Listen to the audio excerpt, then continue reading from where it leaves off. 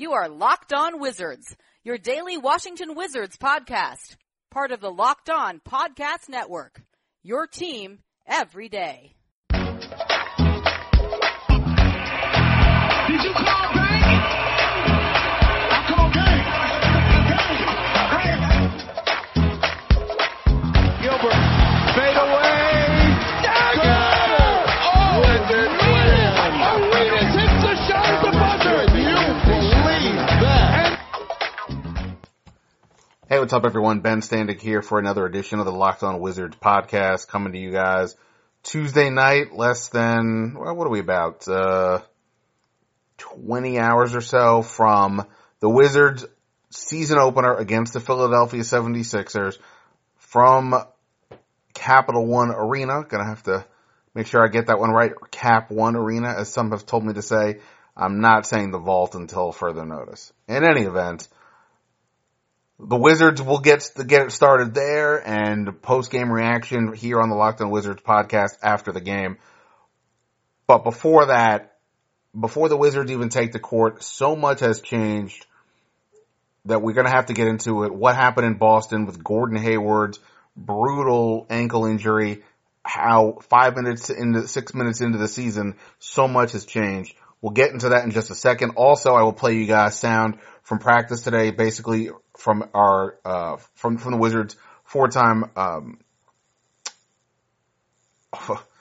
All-Star John Wall. Wall talked on a lot of topics, including whether he thinks the Wizards are getting their fair shake of the attention going into the season. But look, it's impossible to start this podcast without talking about what happened tonight in Cleveland. Opening game of the NBA season pitted the two teams that reached the Eastern Conference Finals last year, the Cleveland Cavaliers and the Boston Celtics, the two teams that, you know, probably in the eyes of many are ahead of the Wizards, but maybe not by a lot, but whether a lot or little, they're the two sort of front runners in the East. The Wizards, the Raptors, maybe the Bucks, maybe the Heat are behind them. And part of what, of course, made it interesting, we know what Cleveland's deal is. You got LeBron James.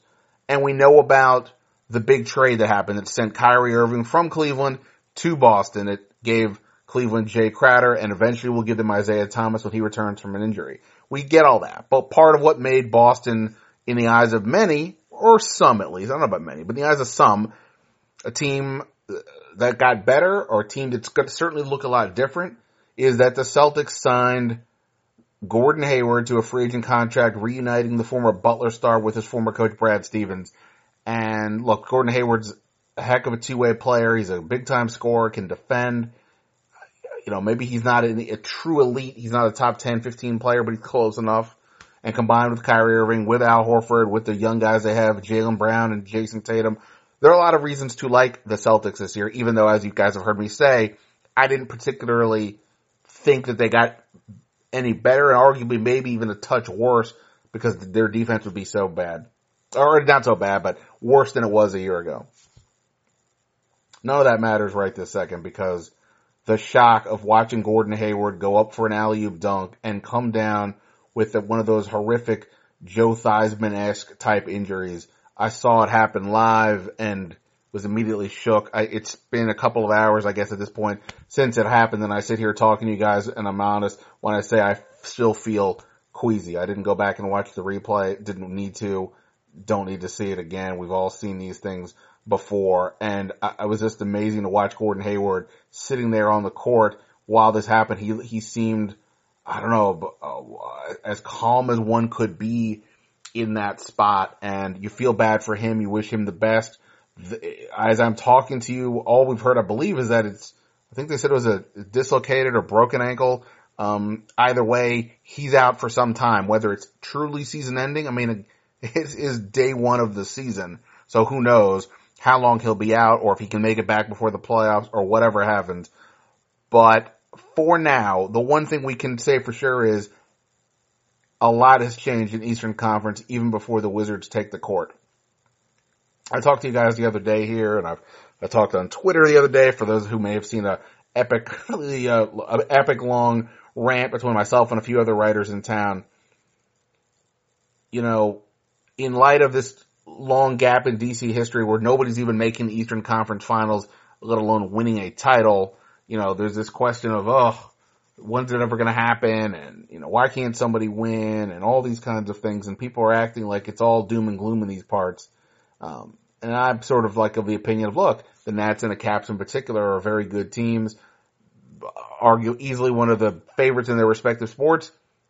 For whatever the reason, the ultimate breaks didn't go their way. We can debate why in those cases. But, when you look at with the Wizards, look, we all sort of get it. LeBron James is a big impediment to reach the NBA Finals, but you never know. You've got to put yourself in the best position possible. I always use the point, maybe LeBron finally one of these years actually gets hurt, not wishing it, just saying maybe he gets hurt, and that opens the door for you. You have to just put yourself, if you're in the mix to contend, put yourself in the best position, do it on a regular basis, and see if you get lucky that time. We know the Wizards have been on the wrong end of injuries many, many times over the years. That Gilbert Arenas era was arguably ruined by injuries, among other things. Yes, of course, but the injuries were really the start of the downfall for that era. With this recent team, John Wall and Bradley Beal have had their share. So you never know how it's going to go, but what we know right now is that the Boston Celtics suffered a brutal injury with Gordon Hayward going down, and the Wizards now, if you felt good about their chances earlier to reach the Eastern Conference Finals, there's no reason. You probably feel even a little bit better now, as sad as that is, in relation to the Hayward injury. Now look, it's the opening day of the season, which makes it a little bit sort of weird to all of a sudden just say, the Wizards are going to make the finals now. Now I'm predicting that. I'll say that if you go to NBCWashington.com, you'll see part 2 of my season preview. Part 1 is there, of course, as well. Check that out, and I talk about my thoughts in part 2 about Otto Porter, Kelly Oubre, potentially a lineup change, as well as predictions for the season. But yes, I think the Wizards have a very good chance to reach the Eastern Conference Finals even before the Hayward injury. But you never know. We'll see. There's a long season to go. We'll see what other injuries happen or what other things go haywire in this year. Plus, look, Toronto is still there. Milwaukee could be a surprise team. Miami Heat made a big strides at the end or the second half of last season. So we'll see. But all we know is that the Wizards are in position right now with John Wall, Bradley Beal, Otto Porter, Marcin Gortat, Markieff Morris when he comes back in 3 to 4 weeks. They're in position to take advantage of a situation like this. And sometimes in sports, that's all you can ask. Do you have the pieces in place when things go wrong for somebody else to forge ahead? The Wizards have those pieces. I'm sure this is not how they want their season, the battle to begin. They would rather take down a healthy Celtics team, especially after what happened in last year's playoffs, losing to Boston. It is what it is. I know some people hate that term, but sometimes I don't think it's so bad. But it is what it is. The Celtics suffered a big injury. And by the way, props to the Celtics. It would have been easy for them to get worked the rest of the opening night after that emotional moment. But they hung in there with Cleveland. We came down to the buzzer. Kyrie Irving, the rookie Jason Tatum, and others, Jaylen Brown, did some good stuff. We'll see. Brad Stevens, I've said before, he is a Jedi. He's now got a full year to figure out how to make this work to get Boston into the playoffs. I guess we could say, this is also fresh. I don't want to say, hey, Boston's definitely now out of the mix for a home court advantage, a top 4 seed to have home court advantage. Look, Boston's still got a lot of talent. You still got Kyrie. You still got Al Horford. You got those 2 young guys I just mentioned. You have Marcus Smart, Aaron Baines. Look, they also have some assets. I don't really know what they can do from a salary cap perspective, but, we'll see. Danny Ainge is a wheeler dealer, so I'm sure he's already trying to figure out what to do. Does this make the Wizards' path to getting a home court advantage in the first round easier? Sure. Does it make their path to getting the Eastern Conference Finals easier? Maybe. It's a tough start for the Celtics, obviously. You never want to see a guy go down. But at the end of the day, the season forges on, and the Wizards are one of the few teams poised to take advantage of it. And now, starting Wednesday night against the Sixers, we will see if they can do just that. Terrible way to start the season, but Wow, what can you say? All right, John Wall, he spoke in practice today. I'm going to get you guys that audio in just a quick second, though. But first, let me, haven't done this in a couple of days here, let me drop in a word here from our friends with SeatGeek, the sponsor of this here podcast. I suspect, I don't know, I have not seen if the Wizards 76ers game is sold out for opening night or not, but one way you can check to see if it is by downloading the SeatGeek app and going on there to see what you can do. I guess you could also sell tickets as well, but sure the Wizards would prefer you didn't sell them to 76ers fans if you know such things. Either way, there's nothing quite like seeing your favorite team in person, and SeatGeek will get you closer to the action for a great value. SeatGeek is designed to make your ticket buying experience easier than ever because it saves you time and money by searching multiple ticket sites to compare prices and find amazing deals. And to get you the most bang for the buck, SeatGeek grades every ticket based on value to help you immediately identify the best seats that fit your budget. Plus, every purchase is fully guaranteed, so you can shop for tickets on SeatGeek with confidence. So make SeatGeek your go-to app for finding the best deals on every type of ticket. So here's how you got to do it. You got to download the SeatGeek app. Step 1. Step 2, enter promo code LONBA, as in Locked On NBA. Do that today, and you will get $20 off your first SeatGeek purchase when you use the promo code LONBA. All right, do that, and I will do this. I will get you guys right now some audio from John Wall. Got into a bunch of different topics with him today at Wizards practice. Some interesting stuff. Who he thinks now has improved the most on this team over the course of or since I guess the end of last season. Talked about where the Wizards kind of fit in the East, the perception of the Wizards, the perception of him, and a whole bunch of other topics. John Wall always willing to talk, doesn't shy away from questions, and you get to hear that right now here on the Locked On Wizards podcast. Here is All-Star point guard John Wall. Are you one for bulletin board material that some of the sports networks are putting out pictures of LeBron and KD and putting LeVar, the balls on there? Do you sort of use that as sort of like you want to get back at everyone else for them sort of writing this team or you off? They're always going to have their perception of you no matter what. So I just use it as more motivation. I mean, that's the hype he's getting, so if you can put that pressure on somebody, I hope they can live up to it. What do you think the league's perception is of you? You've been in the league 8 years, and you said still a guy that's looked under the radar. So I use that as more motivation every year to keep proving people wrong. John, as the leader of this team, how are you using any extra motivation or talking to Kelly about, because this could be a really big breakout year for him. Are you talking to him in his ear about what you expect of him as a leader of the team? He know what he expects. I think last year he kind of understood that when we told him he was an X factor to our team. Going to the playoffs, he was an X factor. He was going to play well and go far. It was going to be how well Kelly played, and I think he did that. But this year he came back in. You could tell he worked on his game a lot this summer. Able to make plays off the dribble. Him defensively, he's more locked in to understand the little tricks and trades that be able to guard in certain situations. But he had a great training camp. He's had a great preseason. Hopefully he can translate that to the regular season. But I'm excited to see what he's going to be able to do this year. John, on the perception front, it seems like every time I look up, there's another new interviewer with you by some sort of national outlet, and I've seen a lot of people pick this team to finish second in the East. Do you actually think that you guys are not being perceived to be a contender? You feel like you're not getting the credit that you deserve? What, our team to finish second in the East?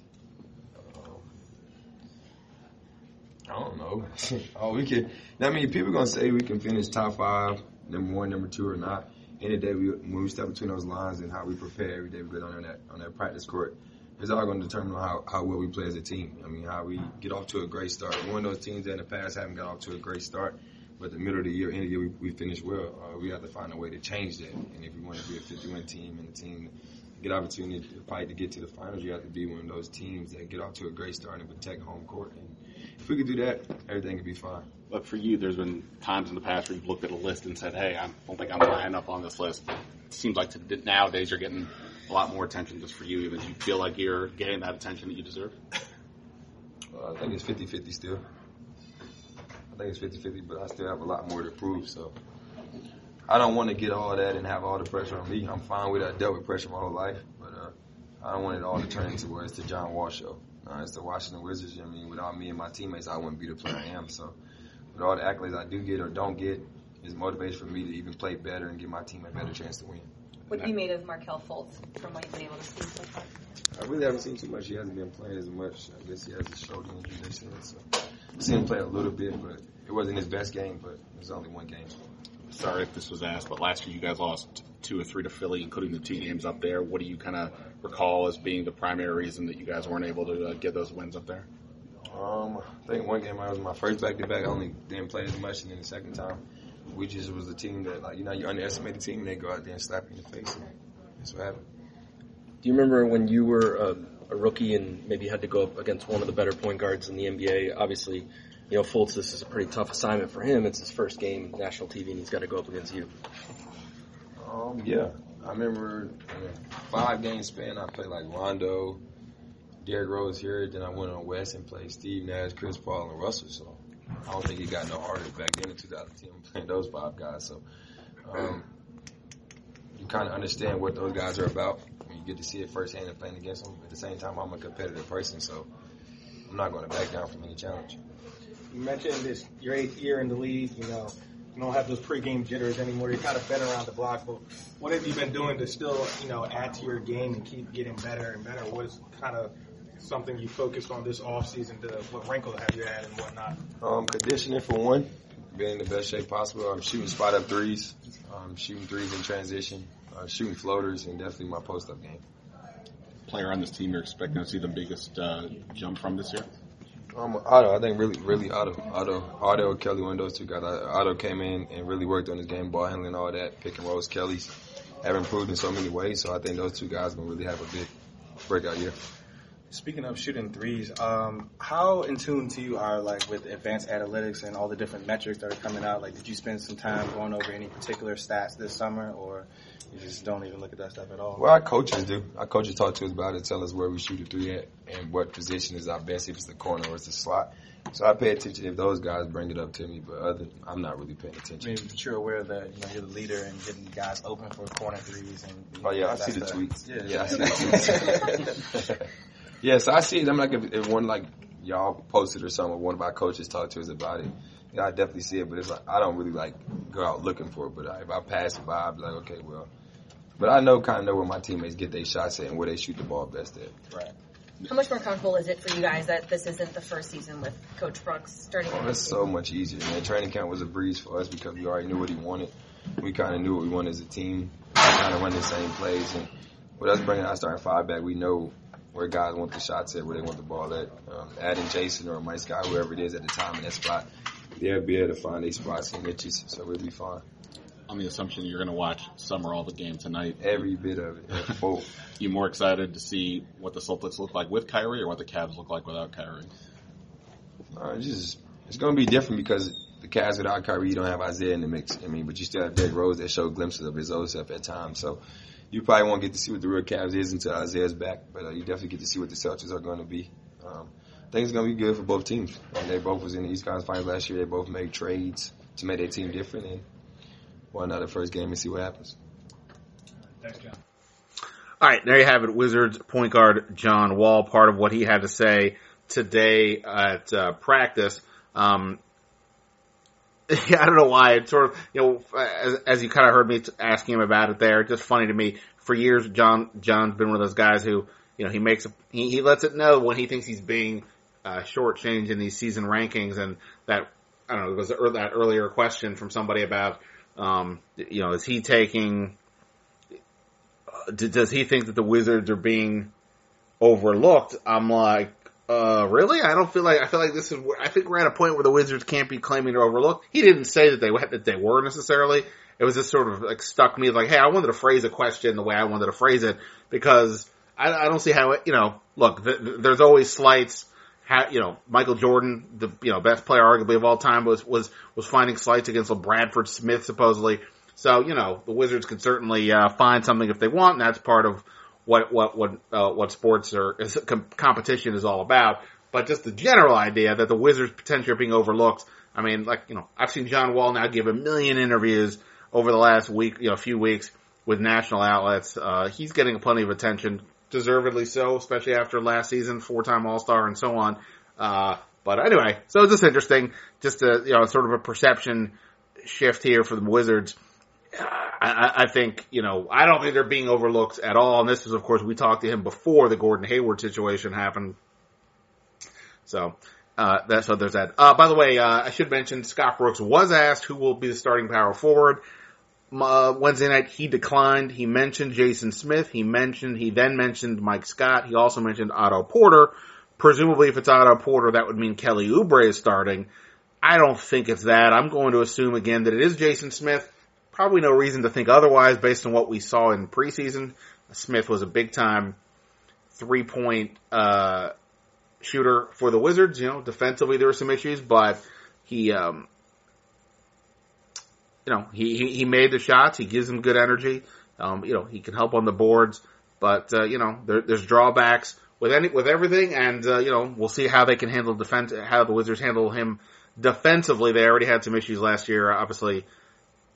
Anyway, so all right, so there you have it.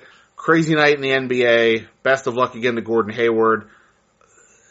The league rolls on. 82 games for the Wizards still to play. And, whatever expectations for them were pretty high already, they've just gone next level because of the fact that the Celtics may be without that guy who is, no less than their second best player, at least maybe for the whole season and possibly the postseason as well. All right, and here we go. Wednesday night, Wizards, 76ers. Oh, I should say many thanks to everybody who participated in the first annual Locked On Wizards Fantasy Basketball League. Our pal Scott Jackson with ESPN 980, Adam Rubin, and Rashad Mobley from Truth About It, and a bunch of other folks, including, let's see here, on Twitter, at JWall2s, at T_Plunkett1. Were a couple of the guys on board. Who else here? I think Mr. Michael Gerber. Crap, I'm hoping I got the first name right. I'm doing that one off memory. On Twitter, at Capish Manica24, and a few other guys. I apologize, I don't have the list in front of me because I am a bad disorganized podcast host. But a lot of fun. I did not get any Wizards. Somebody snagged Bradley Beal right before I did. I had the 5th pick. I debated taking John Wall, but Kevin Durant slipped to me, and, gotta do what you gotta do. I did get Kevin Durant, got Jimmy Butler when I didn't get Beal, got Joel Embiid with the 3rd pick, so, maybe a little part of me won't mind if Joel Embiid has a good game against the Wizards. He is only expected to play about 16 minutes, though, according to reports out of Philadelphia, so we may not see a ton of the process in the game, but whatever we see will be fascinating to watch. If you missed it, I did do a little bit of a preview in Tuesday's podcast, so you can check that out as well. All right, let's end it there. Thank you guys as always. We get it started Wednesday night. Should be a lot of fun out at Cap One Arena. And if you guys are there, say hi. If you see us or me and Todd or anywhere over at the where the reporters hang out. But otherwise, we'll be back for another podcast tomorrow. So until then, see ya. Beal gets open for 3. Dagger! Wall drive, off balance shot. Dagger!